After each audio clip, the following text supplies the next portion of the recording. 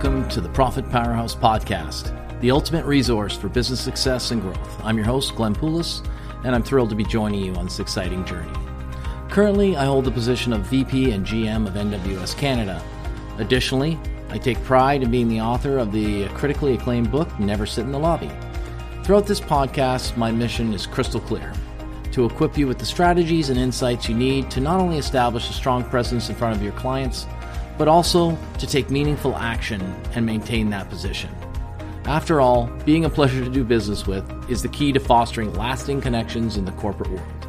Together, we'll explore the art of not just building a successful and profitable company, but also cultivating a high-performing team that's capable of achieving remarkable results.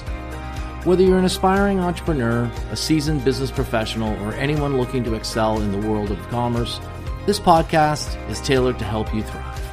If you're eager to be part of the conversation, I encourage you to visit my website, navigate to the podcast section where you can sign up and stay updated and participate in the show. Our episodes typically run for a duration of 30 to 40 minutes, ensuring you get a compact yet insightful dose of valuable information. So get ready to unleash your profit powerhouse potential. Join me on this podcast as we delve into the strategies, stories, and secrets that will drive your success.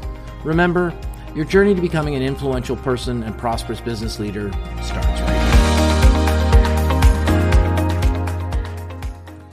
Welcome to the Profit Powerhouse Podcast, where we explore the dynamics of business success, leadership, and entrepreneurial innovation. I'm your host, Glenn Poulos, and today we have a special guest whose journey and achievements in the world of business are nothing short of inspiring. Join us in welcoming Shannon Warren, the founder and CEO of Matrix HR. Shannon's story is a testament to the power of vision, hard work, and commitment. From a humble 3-person startup to a multi-million-dollar leader in North American recruiting and staffing, Shannon has redefined the standards in the skilled trades industry. His unique blend of white-collar workplace practices and blue-collar industries has not only transformed the staffing landscape, but has also brought a significant cultural shift, fostering an environment of trust, respect, and mutual growth. Welcome, Shannon, to the show. Thanks for having me, Glenn. Awesome. So why don't we start at the beginning and tell us maybe a bit about your early career and what you inspired you to transition from, I guess, a carpenter, from what I read, to a contractor, to a leader in the staffing industry. Yeah, for sure. Thanks. I was born and raised in a very small community of Rexton, New Brunswick. It's a small town of about 700 people, east coast of Canada, and humble beginnings with my family and friends there. I watched my uncles. He had a construction company in the local area. Watched them evolve over the years. And what I did is I graduated high school, went on to appliance repair technician. Did that for about a year and a half at Sears Canada, and I got laid off. So I had a few of my buddies that were flying to Western Canada, Vancouver, and they asked me when to come along, and they were going to start framing some houses. So I jumped on the bandwagon. My dad got me a one-way ticket to Vancouver. We got into the trade of the framing. Started off very slow, $8 an hour, and kind of learned that trade to a certain degree, and that led me into concrete. And then that led me to a project here in Calgary. So when I was here in Calgary, the employer that I was working for at the time went bankrupt. I was here for about 6 months, and there was another company I used to work for in Vancouver by the name of Willow Bay Developments, and they landed a pretty substantial project at State University. They were looking to ramp up and looking for carpenters on a local scale. So I talked to them. I was going to go work for them. They asked me to find a few carpenters in the local area. I did, and then when I had a meeting with them, Steve Lucenzen was his name, and he said, "Do you mind invoicing us for your hours along with the people that you found, the 2 carpenters?" So I called my dad. He thought it'd be a great idea, so he flew into Calgary, and I believe he put about $6,000 on his credit card for my first payroll, and that kind of got me started. So that was baseline entrepreneurship. I had done a few things prior to that, but just watching my uncles in my local community and other local community business members, always aspired to be a business person like them. I always found them as a mover shaker to a certain degree, and making things happen. So that really intrigued me. Having my father and my parents and my family give me that that opportunity of making that first payroll, but also instilling something in me and believing in me that really got me going in the business. Nice. So Yeah. started off very slow. That's awesome. A lot of my listeners are entrepreneurs, want to be entrepreneurs, would like to be entrepreneurs, kind of thing. I mean, maybe what are some of the challenges you faced when the early days of Matrix HR, and maybe some hints on how you overcame them? Yeah, I mean, I think it's probably the same for a lot of businesses starting out. I mean, no one knows who you are. You have no credibility. You're trying to get your concept to market, making sure that it's showing your potential clients or clients that the actual concept works, and that you're able to add great value to their organization. So for me, really very small, starting off with working on site with the carpenters, slowly grew that out to a point where I didn't have to work on site anymore. Worked at my home-based business at that point. Keep growing the business, and then obviously going out to other customers in the local area. So very, very small startup, and it took many years to get to that next step. Probably took a good couple of years. So I think really just fundamentally trying to figure out, navigate, trying to offer a really good service to your customer and showing them that you're consistent and you're adding value. And then having them as kind of a benchmark to go out to other customers and saying, okay, this is my reference, this is what we're doing for this customer, and then branching off from there. So I think it's walk before you run. You're not an industry expert in the beginning, so you have a lot of things to navigate and learn. And I think with me getting into business, I had no formal education, so really it's the learning from the hard knocks and asking the questions to my peers or my family members or my dad or mom at that point in time, and really just trying to build out that model slowly. And again, Glenn, I mean, there's a lot of mistakes over Yeah. over a course of 20 plus years, but I mean, I think that's the best way to learn is you learn from those mistakes, and it makes you stronger, it makes you more resilient, and it gets you to that next level. It's like almost like that out of your comfort zone, right? So if you're in your comfort zone, you're not going to grow. Yeah. So if you're out of your comfort zone, you're always going to find That's that where the growth. growth comes from. Yeah. Yeah.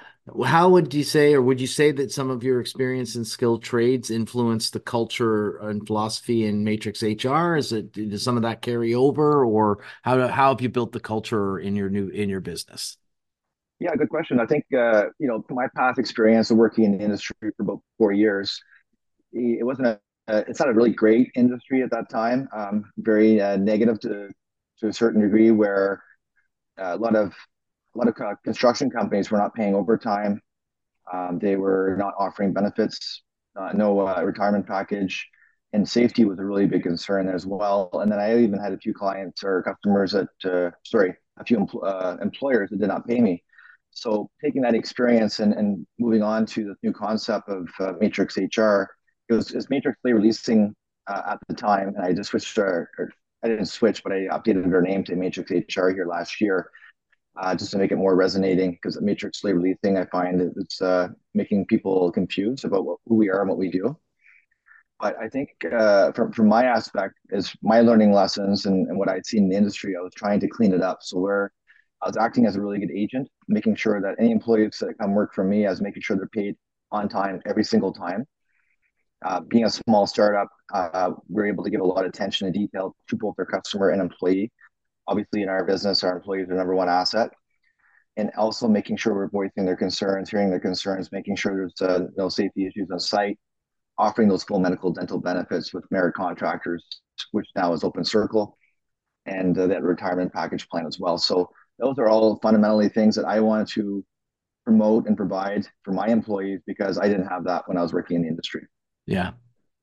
What about mentorship? Is that something you work with in your firm, and rising people up through the ranks or professional growth? And I mean, what's your approach to mentorship and growth opportunities? Yeah, that's huge. We have a really good relationships with the apprenticeship board, mainly here in Alberta.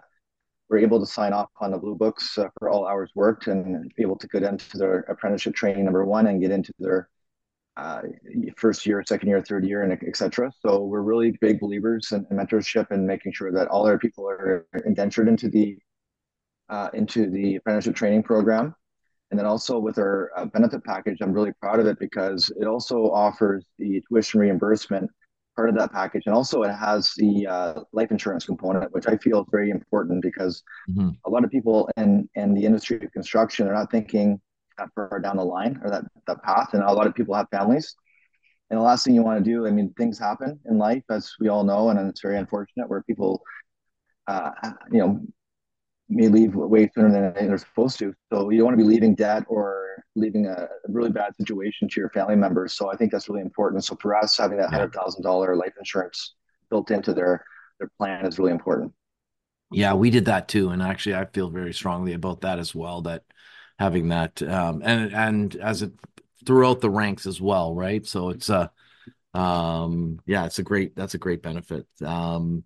How's DE and I played a part in your firm? And I mean, I'm sure you must be on the front lines of that now, inclusivity, diversity, and how do you have to manage that on a daily basis these days, or what impact on HR and recruiting has that had?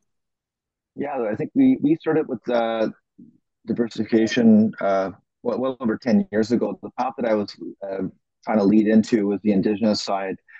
Here in Canada, we're seeing a lot more opportunities, especially in the oil and gas sector.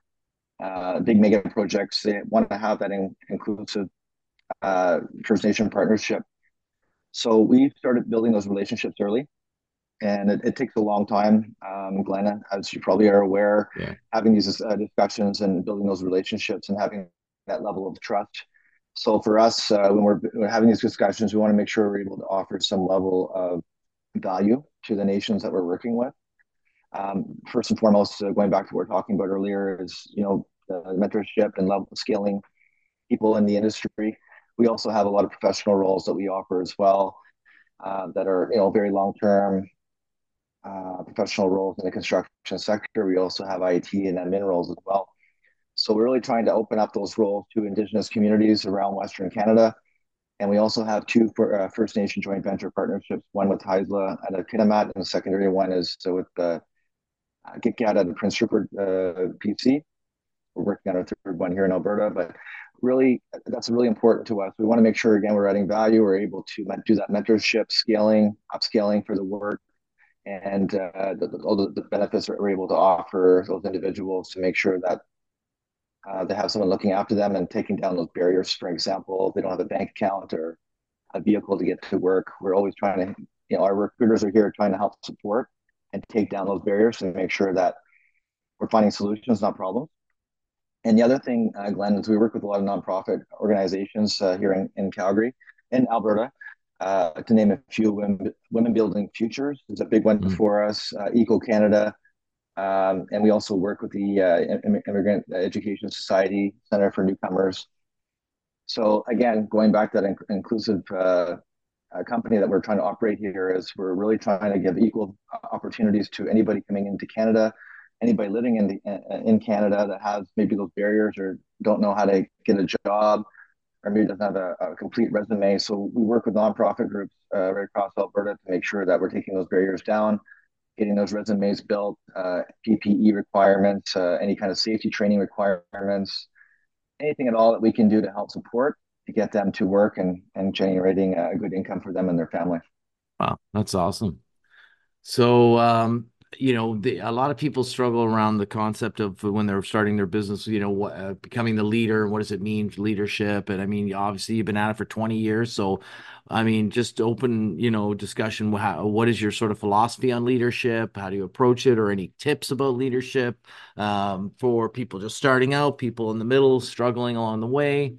What are your thoughts on that? Yeah, I think seeing all the trials and tribulations that I've seen, I went bankrupt once, almost went bankrupt a second time here back in 2020. So a lot of roads to travel and a lot of bumps and bruises along the way. But I think the biggest point that I can really tell everyone is stay humble and stay hungry, because no matter, I mean, everybody, a lot of these entrepreneurs, I think they're the smartest person in the room, Mhm. and they think they're adding a lot of value, which I'm sure most of them are. But I think end of the day, we're not all complete experts in our field, so I think you just got to stay humble. We're always learning continuously on a daily basis and figuring out how we can add more value and how we can serve our community better, right? So I sit on a lot of different boards and do like charity work. I once brought on McDonald House here in Calgary, and also the Plains Foundation. I sit on the board with the Polka Committee. do a lot of great work with the kids around the Alberta for getting into sports and setting up outdoor rinks for First Nation communities, stuff like that. So Wow. really proud of some of these charities that we're involved with. So I think it's really, once you get to a certain level in your career and you're doing well, I think it's really important to get back to your communities that you're working in and representing. And I think it's really important for all of us to do our very best to help anybody around us and getting leveled up in in their careers. And again, just not losing that focal point of staying humble and staying hungry. Yeah. The any takeaway lessons from the situation in 2020 and how you turned it around, or how you stayed positive, or how you just kept coming back? I mean, how'd you get through that? Well, first off, I'm really grateful that I got through that, and it really humbled me as a person going through the situation like that. So in 2014, oil hit $26 a barrel here in Alberta. That basically evaporated all the work that we're going after in the industrial sector here in our local area of Alberta. So we end up, so I am making some bad moves at that point in time. So what I thought is I'm going to spend my way out of this recession. We had a few prior to that that were pretty short. I mean, for us here in Canada on that 2008, the housing crisis in the United States, we were definitely impacted, but not as bad as the U.S. Right. We weathered that storm very quickly. I think it's a couple of years where we had a little bit of a bump, but 2014 was a completely different beast, a different animal. So I thought I was going to spend my way out of it. I brought in a new president, I brought in more staff, beefed up our marketing efforts, and unfortunately, it didn't work. So I ended up spending a lot more money than I should have. And what I should have done is I should have did the opposite, scaled back, run very lean, and would have made us a lot stronger and prepared us, to get us out of that storm. And unfortunately, I did the opposite. So we ended up acquiring some debt, and then we had COVID hit in 2020, as you know, and then we had a customer not pay us for 1.6 million. Oh, So yeah. that brought us to our knees. So luckily for me, I had a really good partner, and I think going back to that, like when you're building these relationships or partnerships, are really important because a lot of Yeah. times you can't do it all on your own, Glenn. Yeah. You really have to have these partnerships in place because a lot of times entrepreneurs are on an island, and a lot of people don't know what we're going through on a daily basis. And I think uh, I think mental health is a real thing. I experienced it. I know what it's like. So, especially being a male too, I think you don't want to open up and be vulnerable. I Yeah. think being a man, you want to try to take it on the chin and do it on your own. So partnerships are really important to get you through those hard times. And so with that customer not paying us for 1.6 million, I formed a partnership with a company called People 2.0. They're a global company operating at about 4 billion currently, and they work with all staffing firms on a global scale. And they do all back end compliance, risk management, process payrolling weekly, and they also Oh, do wow. insurable and receivables.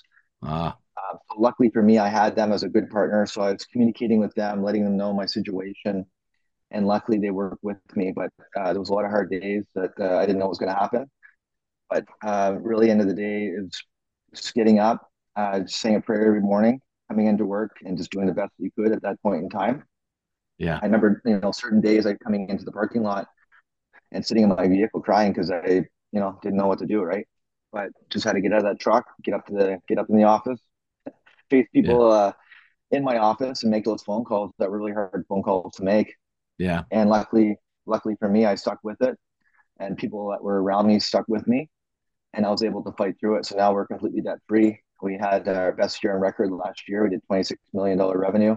Nice. And so without the people that were there with me along, my internal staff, Mike and Claudia, my bank ATB, people 2.0, just to name a few, that stuck by me, allowed me to get through that storm and get to the other side. So what a great feeling and a sense of gratitude to get through that. Yeah, definitely. How did being recognized by the Profit 500 impact, and I'm not sure when that occurred, but I'd love to hear the story. I had a company in the 2000s where we were on the same, so just curious how that was for you, and maybe when that occurred in your growth cycle. Yeah, so we had a really big bump. in 2012, actually. We went to basically like a $5 million company to a $13 million revenue. Nice. And so we're featured on Profit 500 and the Fast Growth 50 here for Alberta. We're number seven at that time. And then to go through, fast forward 10 years ahead, and to go through what we've gone through with the downturn and everything that we experienced. And then we were on the Canada's top growing companies with Globe and Mail just this year.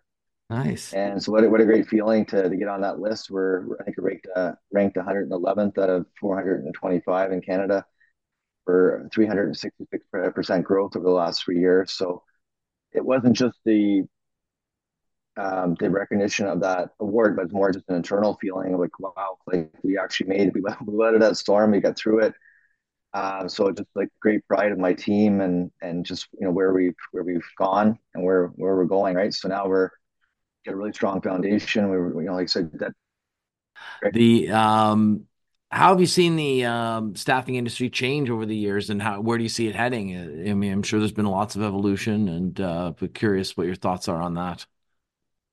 Yeah, I think right now a lot of people can attest to this. The AI is definitely coming into a lot of sectors, right? So for us trying to adapt and react to that.